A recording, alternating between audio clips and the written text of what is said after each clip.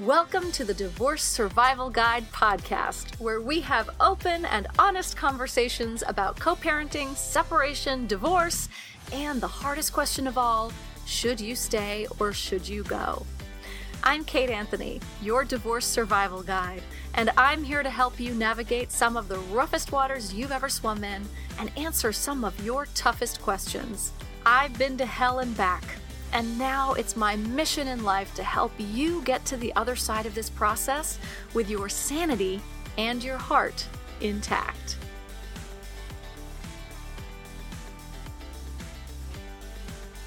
Hey everyone, how you doing? All right, so we're going to continue this week with our kid-focused theme. Like everything I do isn't kid-focused. I'm bringing back my friend and colleague, Christina McGhee, to talk about sort of a step-by-step process of how to tell the kids you're getting a divorce. I'm just going to leave this up to Christina because she's the master. We also agree on all of this. So I just adore Christina, and I love having conversations about this stuff with her. So here she is, Christina McGhee, once again.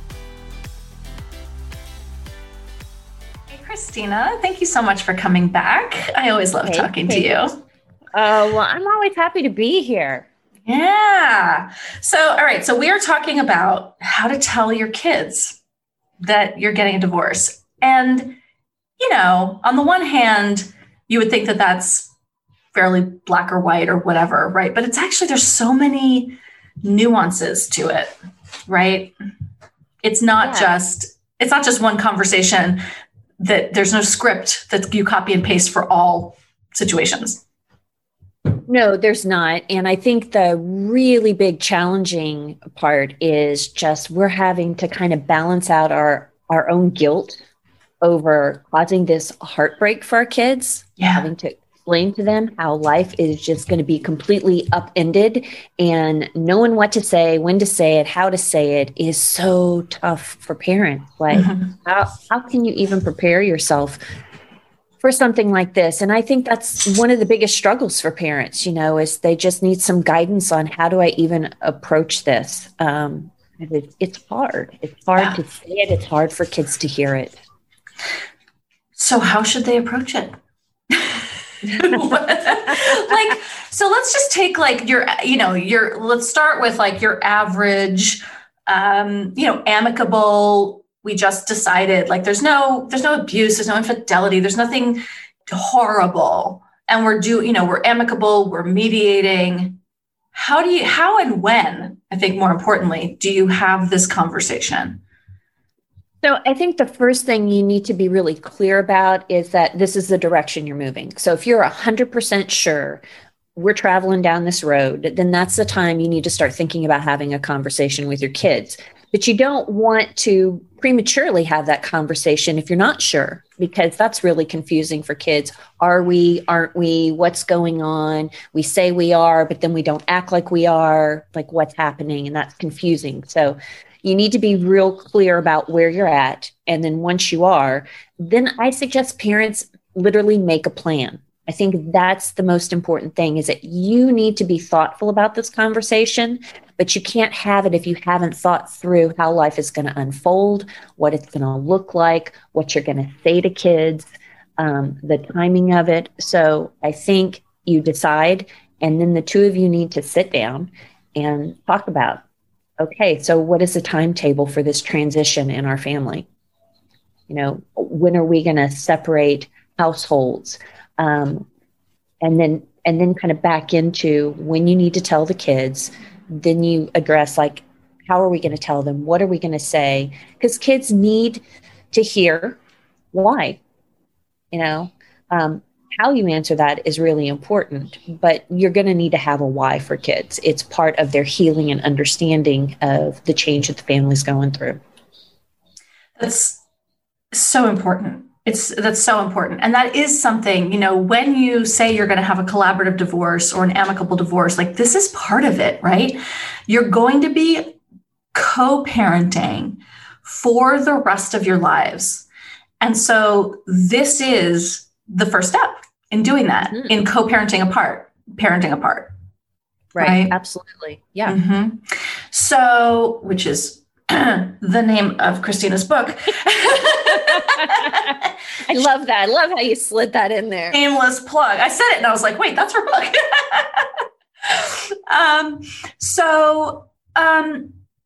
Now, in terms of the timeline, one thing I think is really important is that some people are like, well, we've decided to separate, so we should tell them that first, right? We should ease them into the transition. We should tell them we decided to separate. And then when it's time to get a divorce, we'll tell them that. What are your thoughts on that? Your face says it all. Well, okay, so that depends. Like if truly you are separating and you're trying to work things out, then sure, that makes sense to tell kids we're taking a break, or, we've got some things going on that we need to figure out. And we feel like this is the best way for us to kind of figure them out. And so you let kids know what's going on. But if you're doing it in a way to kind of just like gradually take them into the deep end of the water, I don't think that's a good idea. I mean, I've literally had parents who have told their kids are separating. They go through the entire process, finalize the divorce, and they never circle back to tell their kids. Oh, wow. And I had a mom who was a coaching client who called me because she was absolutely leveled. She had been in this situation. She and dad, things weren't working. They told the kids they were separating. They set up 2 households. Kids were transitioning back and forth. Everybody was doing great. Mm-hmm. Like everything seemed okay. Mm-hmm. So they thought, well, let's just go ahead. So they got a divorce. They moved forward. They finalized things. They never told the kids. They just thought, why rock the boat? The kids surely know we're not getting back together. Well, when she went to her son's open house, she was kind of looking at all of the things that the kids did. And the kids had this exercise, like, how am I like another classmate? And one of the things her kid put down was, oh, my parents aren't divorced. Oh. It had never occurred to her that her child might still be under the impression that there was a possibility that his parents were getting back together or that they were divorced. And so I think that it's really important for parents not to assume, and that it's not just a one-off conversation, but it's a series of conversations that you need to have with your kids. And when you make the decision, that's the time to start planning that conversation. Yeah. Oh, that's so heartbreaking. This comes up for me too with my clients a lot is, I think that parents in a very loving attempt to protect their children from all sorts of shit, don't name things that are happening that are really important to be named. And there's a balance, right? Because we don't tell them everything for a damn good reason. And we'll get to some of those in a bit, but when things are really like in your face or obvious, or they need to be named, right? They have to be named. Well, you have to give kids a context for understanding what they're seeing and experiencing. And that's the problem. In an effort to protect our kids, we may not be forthright with them, or we may not be clear. Some parents don't like to use the word divorce. That's a hard word to hear, but our children are going to go out into the world. And when their teacher looks at them and goes, oh, so your parents are divorced. Oh, right. Oh no, they're not. Oh, no, they're not. Right. It's a hard word to hear, but it's the truth. And they need to hear it. Right. And even with really young kids, I know I have, I think many clients who's have young kids. Right. And they're just like, well, they're too young to understand. But yet they're being shuffled back and forth between households. They're not too young to have a conversation. They're in age appropriate terms. Right. But there still needs to be a conversation because they're confused and they regress, and, all sorts of, behavioral stuff starts to arise. So you need to be able to name stuff that they're experiencing for them to not be questioning their reality and freaking the fuck out. Right. Of course. And the thing is cognitively, while they may not be able to wrap their heads around understanding what divorce is, as you are consistent, you consistently use those words over time, it clicks. Kids get it, you know, Right. and they're able to internalize it. They're able to gain that kind of level of understanding. But I think that one of the hardest jobs we have in the world is watching our kids hurt. Right? Yeah. And when we're responsible for that hurt, man, it's gutting. And it's only natural as parents to want to protect our kids, to want to, you know, soften the blow, ease them in, but we're really not doing them any favors. One, resilience doesn't come out of things being easy. It comes out of learning how to adapt and manage challenge. And the truth is, there are lots of things about life that our kids are going to encounter that are going to be challenging. Divorce is just one. So you have an opportunity to guide them through this in a way where they can learn to manage change, where they can become resilient, where they can, where you can reinforce that they are capable of handling hard things. Exactly that. That. So what do you say to them? Like you're actually sitting down and having the conversation. And I know that this is different for different age groups, right? Right.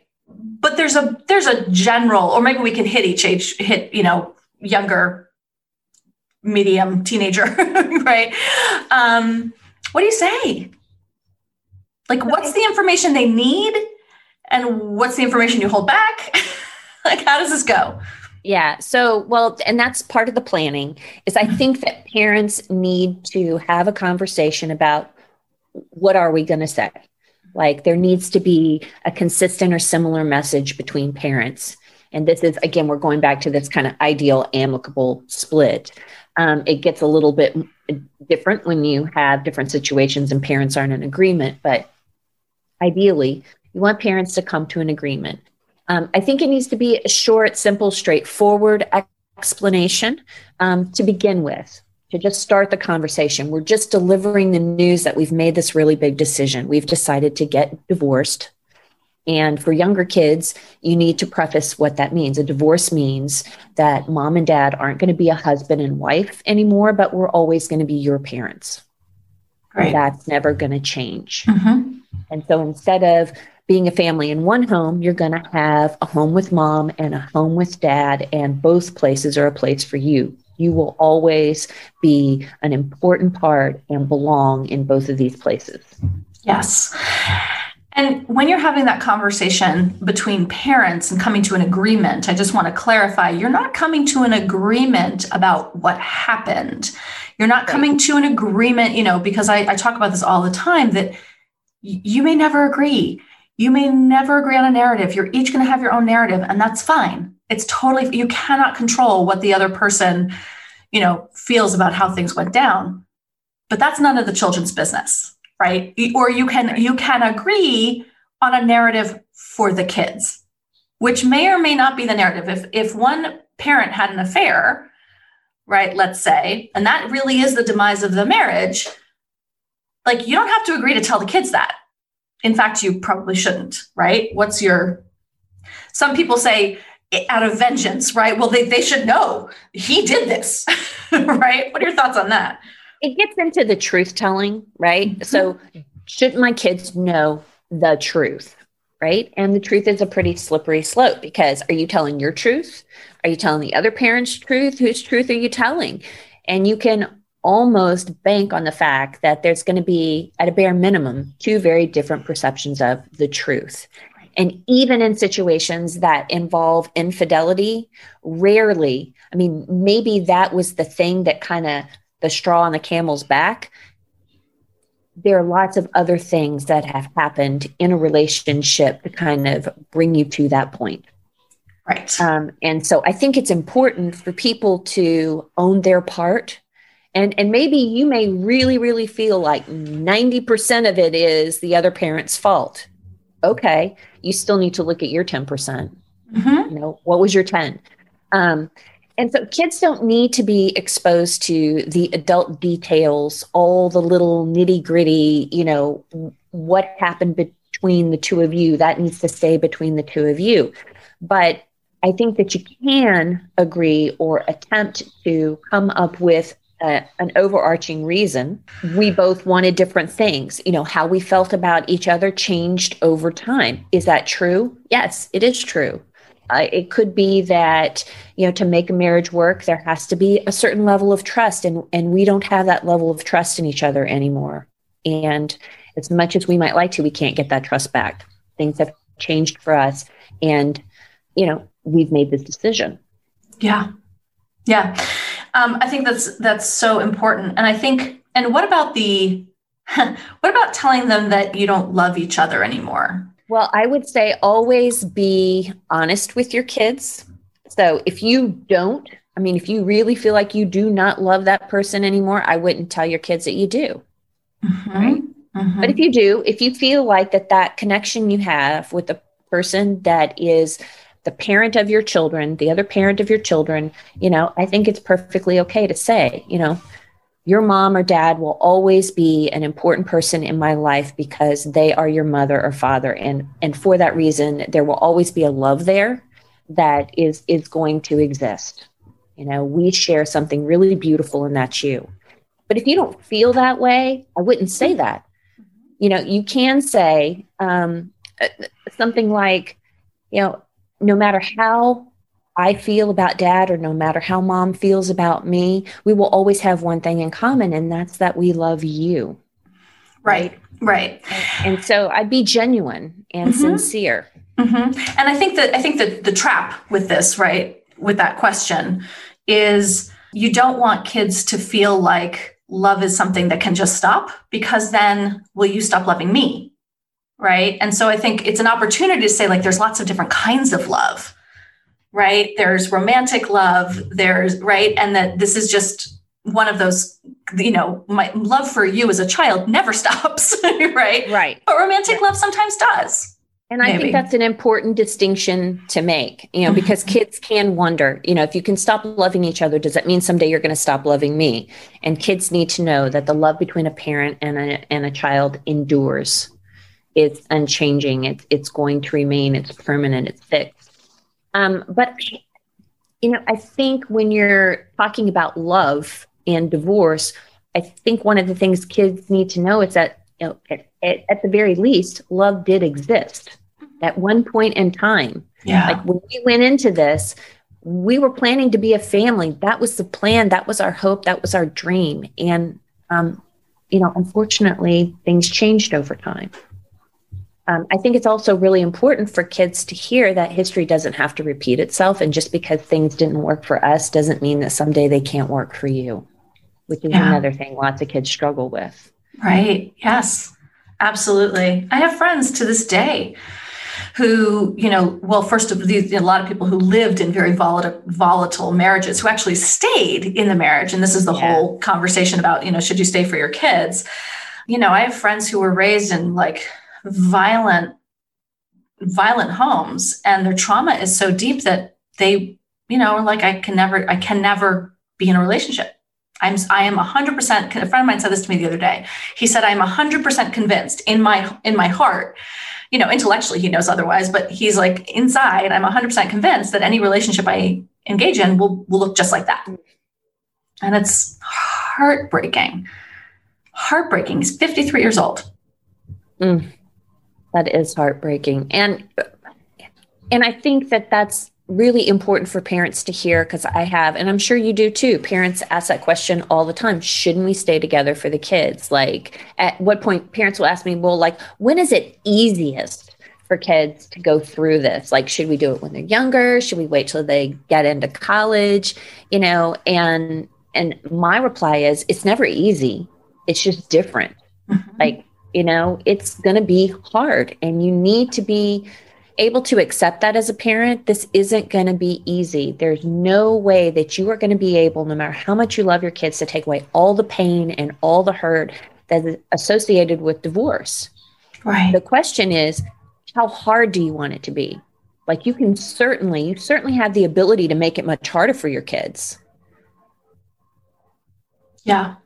So and I think that that's important for parents to understand this. You can't take the hurt away. It is going to be hard, but how you handle the hard parts is what makes a huge difference for your kids. And how do you handle those hard parts best, right? So that you don't make it harder. What would that look like? I think one of the key things you need to be doing is putting your kids first. Like thinking about this through the lens of, how your children are seeing and experiencing this. Because I think parents a lot of times really underestimate how their actions are impacting their kids, and kids know a lot more than we give them credit for. Yeah, I'm working with Ellen Bruno on the sequel to Split. Yes. Oh, you're working with her on it. That's so great. She's coming on the podcast soon, so that's great. Yeah. Fabulous, fabulous film. Can't say enough good things about it. But the sequel, what she did is she's, interviewing the kids from the original film 6 years down the road to kind of have them reflect. And we were reviewing some of the footage, and one of the kids talks about how it's very clear to him that, his mother doesn't like dad. And he's like, she doesn't think we get it, but we get it. And I think that we follow kind of this golden rule. Well, I'm not saying anything bad about the other parent, but it's important to remember that, those eye rolls, those sighs, those things we don't respond to, our body language, all of that gets communicated to kids and creates tension as well. So kids are very, very aware of how we feel about each other. So when we talk about moving forward in the best way, it's really important to remember that the other thing that has a huge impact for kids is how we relate to one another. Like how mom and dad relate, whether they're in one home or two, is hugely influential in your children's lives. So do whatever you need to do to make peace with the past. Doesn't mean you have to forgive, doesn't mean you have to agree, but make your peace so that that doesn't spill over into your children's lives. Amen. Amen. I say that all the time. Like nobody's entitled to your forgiveness. You don't have to forgive. I think we've got forgiveness really twisted. And I don't believe in this whole, like, forgiveness is not for the other person. It's for you. There's stuff that my ex did that I don't forgive him for. I just don't, but I no longer carry the resentment. It's not something that I'm actively impacted by. So I'm able to have a wonderful relationship with him and a good friendship, but I still don't forgive him for some shit. And that's okay, because it doesn't still eat away at me. I had friends who, had the conversation with their daughter about, like, we're still going to be a family. We're just going to be a different kind of family. And mommy and daddy still love you and all of that, and sort of said all the right things, but then would viciously fight and like throw things at each other while holding her. She was like 2 years old. Ooh. And I was like, you cannot tell a child that you're still a family if what you're showing is something really, like, well, first of all, violent, but also just not like that. Then now your child thinks that's what a family is, Right. And frankly, that's the family that the mother in that situation was raised in. So, it makes perfect sense that this is all coming around, but it's also not inevitable. And it's not so having your actions, like you said, line up with your words is really important. Don't blow smoke up their ass if you can't back it up, right? It doesn't help. It doesn't work. Well, and you have to realize that you've got to be able to change your relationship. Like, you have history together. You have a way of communicating and interacting and being that needs to change. I had a couple that I worked with many years ago. They decided they needed to split, but they were going to do things together for the sake of the kids. Like, if there was a recital, they were sitting side by side. The problem was they continued, they had separate households, but they continued to act like a married couple in all the worst ways. Like, there would be bickering and arguing and, tension, and they were there side by side, but they didn't They didn't change their relationship. They continued to do all the things they had done through the marriage, and the kids weren't not doing well. They weren't doing well in school. There were meltdowns all the time, behavior problems, temper tantrums, and they couldn't figure out why. Well, here's why. You need to change your relationship, and the relationship needs to shift from one of being partners to being co-parents, being business partners almost, and the business at hand is raising happy and secure kids. And in business, there should be no emotion in it, right? If it's a business partnership, the emotion, and look, I just want to acknowledge that that's hard work. Oh, yeah. It's hard work for the parents, right? To be able to come to a point where you're letting go of your resentments, when you're really angry, when, you're rising up, you're being asked to rise above so much. And I want to acknowledge how difficult that is, which is why you have got to get a good therapist. You've got to get a good coach. I mean, that's the work that I do with people, hopefully before they enter into any kind of divorce proceedings, right? Because the last thing you want is all that bitterness or resentment to come with you into, mediation or litigation. But really, this is hard work. And I think it's the harder work of divorce. Especially when you're at that very beginning stage when you need to tell your kids. Right. Like, you may not have everything resolved. You may not be in that place, but you need to do everything that you can to, when you're having that conversation, to responsibly manage your emotions. Like, the emotions are not just going to disappear even years from now. There are things that are going to come up. You're going to have your feelings, and you need to be able to separate your feelings from the needs of your kids. That's what's really critical. Now, what happens when one parent doesn't see it that way? Or doesn't do that, right? When I've had clients who are like, they go into the conversation with the kids and he's like, I'm just going to cry the whole time. Like, what do you do? So I think that then you might need to make an assessment about whether you should have a conversation together or separately. So in ideal circumstances, it's best if both parents can sit down with kids and have a conversation. They've made their plan. They sit down and they have the conversation together. But in situations where you have a parent who's not going to participate, or there's a lot of overt hostility and tension, or you have a parent that emotionally just isn't quite there yet, you may need to come up with a different plan. And so with an emotionally vulnerable parent, then have an honest conversation. And maybe, the first step is deciding who's going to say what.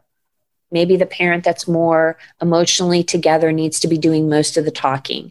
I don't think that I don't think it's okay to hide your feelings. Like, if there's sadness there, I think that's important for kids to see. Yes. But the key is that if you emotionally fall apart and you can't manage your emotions, kids are naturally going to want to caretake. They're going to want to step into that place where they're caring for you instead of you caring for them. And you don't want that to happen. And how are kids going to believe that life's going to be okay if you're not okay? Yes. Yes. Praise hands emoji. That's right. Because then all of a sudden it's about you, right? And it's like, you're not allowing them to have the emotional response that's appropriate for them to be having right now. And you actually rob them of a huge part of their process with this by making it all about you and your feelings. Right. That one makes me mad. And that can easily continue. So, it's okay to acknowledge the sadness. It's okay to have tears, to say, I think it's important for kids to know sadness is a part of this. This isn't easy. Right. This hurts. Yes. We're sad. This is a big change in the family. That's all normal and expected stuff. It makes sense to kids. But you got to responsibly manage those emotions. And that, I think, is where we really have a duty to ourselves and to our kids to get the support we need so we can get there. Exactly. More praise hands emojis. Is it any of the kids' business? So we talked about the why, right? The why. Like, so somebody had an affair. One person's like, the kids should absolutely know this, right? Because, and I think we've sort of covered this, but what about parents that are telling kids stuff that like is not true or is not your truth or you don't agree with, right? Or they're making up shit. Like, how do you handle that with the kids? When the kids come home and say, Daddy says that, you XYZ. What do you do? Well, so one of my top recommendations is don't set the record straight. Don't tell them your side of the story. Okay. Because what happens is, so let's say, your child comes home and they say, Daddy said, blah, blah, blah, right? The divorce is all your fault. You weren't a good wife. You spent too much money on yourself. You were really selfish, blah, blah, blah. And there's not a grain of truth in what Daddy said at all. So you say to your child, well, let me tell you the truth. And you give them your version. Now, what is the child going to do with that? Go right back to dad. Go back to dad and say, hey, Dad, Mom said this. And what's Dad going to do? Well, he's going to load him up with a whole new set of facts, more information, and your kid's like caught in this no-win situation. Yeah. So the way to bypass that is to say, wow, I'm really sorry you had to hear that. I don't agree with what Dad said. I have a different perception. How do you feel about what Dad said? And really bring it back to the child, because it's really hard for kids to hear bad things about, one of their parents, or to hear conflicting information from two people that they love. To say to kids, gosh, you must be wondering who to believe. That's got to be really confusing.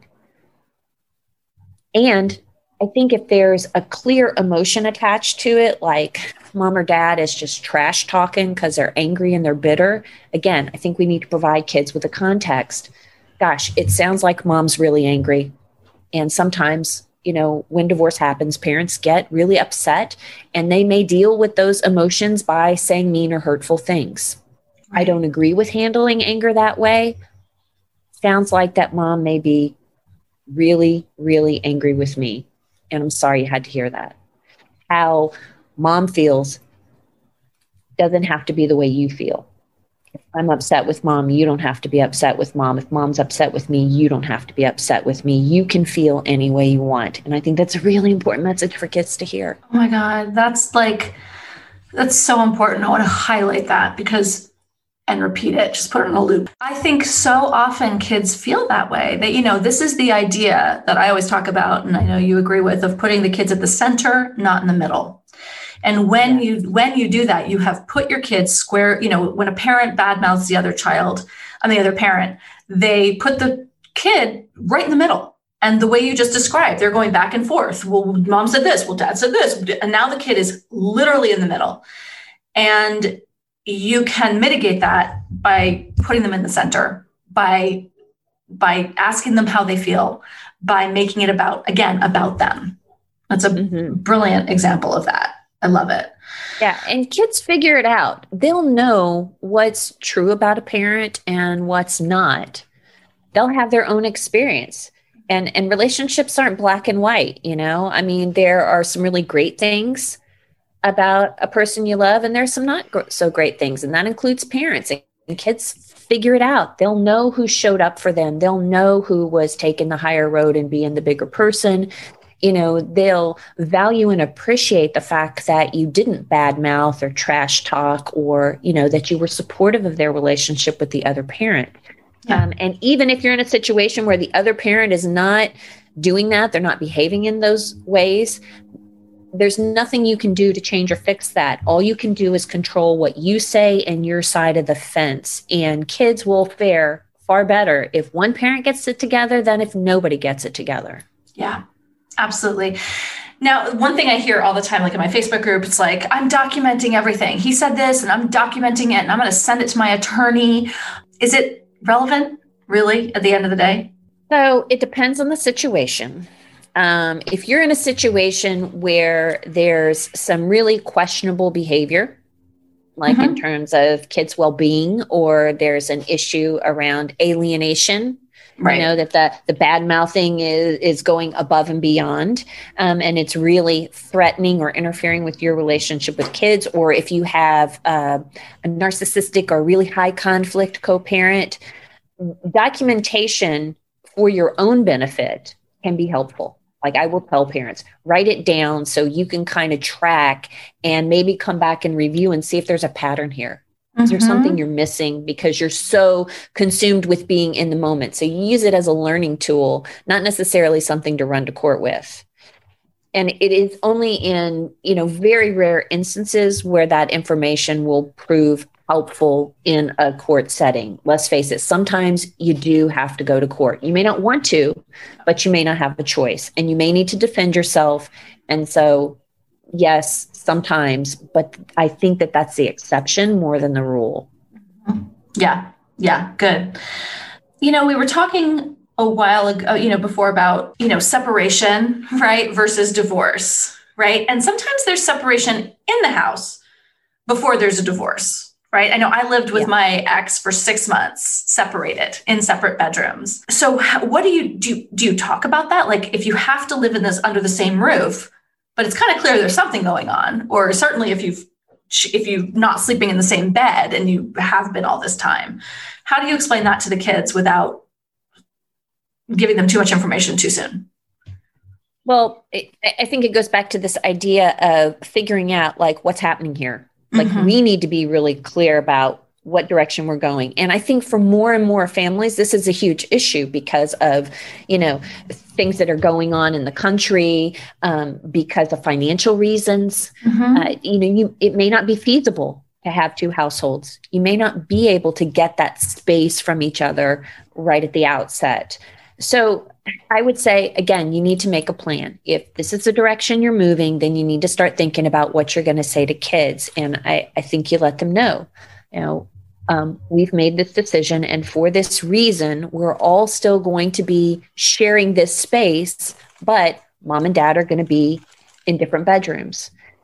See, I think you run into problems where you try to kind of skirt the issue by saying, oh, well, dad's sleeping in the other room because he snores too much. That's exactly, that's the key. Right. Mom has back issues, and they're sleeping in with kids. I think you need to be forthright. You need to let kids know kind of what's going on, because when kids don't have a context, well, then they explain things to themselves. And they start stringing things together that may or may not be true. And you don't want that. Like the kid we talked about before, who was under the impression that his parents weren't divorced. He had kind of made sense of all this. They're not talking about it. So nothing's probably really changed. And I think that's why it's important to have conversations with kids. So if you're under one roof, make a plan, talk to the kids, give them a context for understanding what's going on. If you have separate bedrooms, let them understand that the relationship is changing. But you can also use that circumstance to your advantage because it can give your kids time to transition. Right. It can give you time, to transition.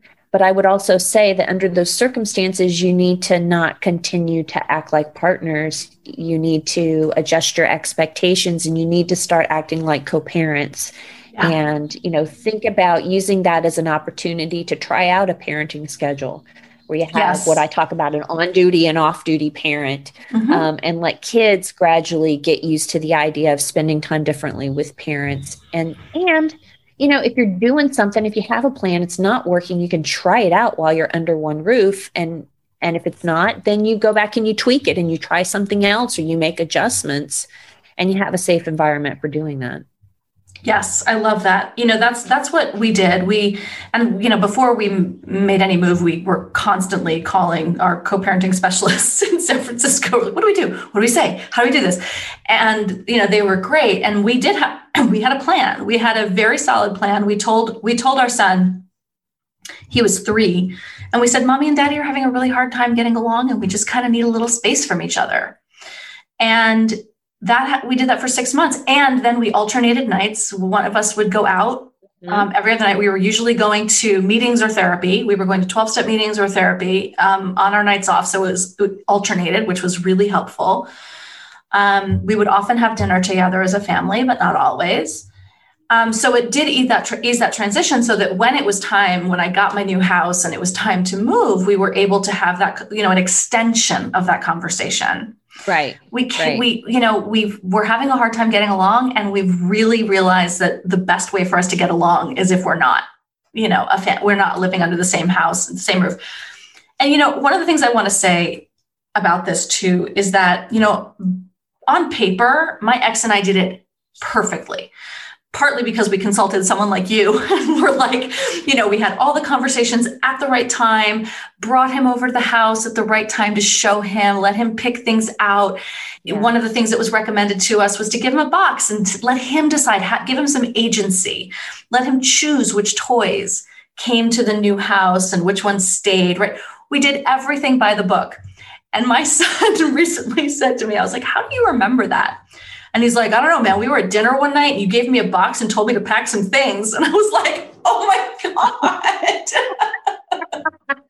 that's not what happened. But he's 15 now and that's his memory of it. And I'm like, fuck.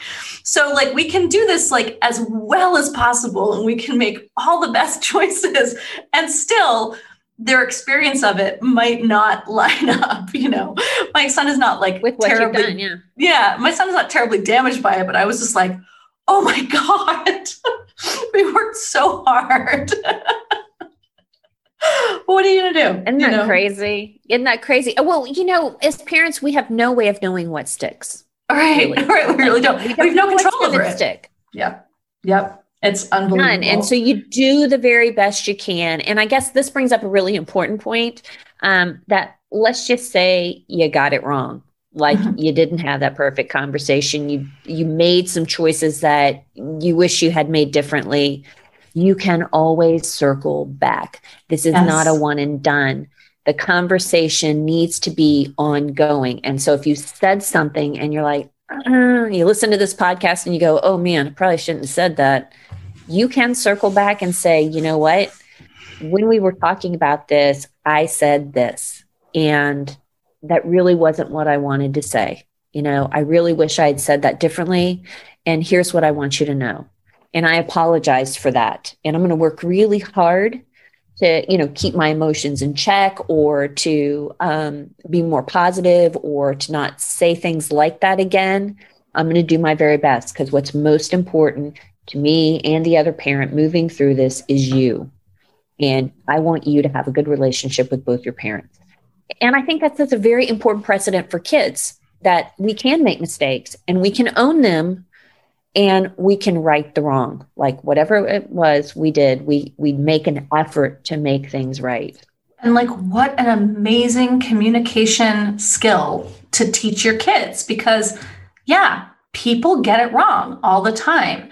And it doesn't mean that we then have to sit in it being wrong. We are able to go back and correct our mistakes. And that's part of healthy communication. It's a lifelong skill that they need to have. Yeah, absolutely. Christina, thank you so much. Is there anything else that you feel like we haven't covered that people need to know about this? This is a conversation I could probably have for hours. I know. We can do a part 2. Yeah. There's so much. And so I guess as a parting thought, I would say, be gentle with yourself, right? No parent gets it right 100% of the time. And you're going to make mistakes.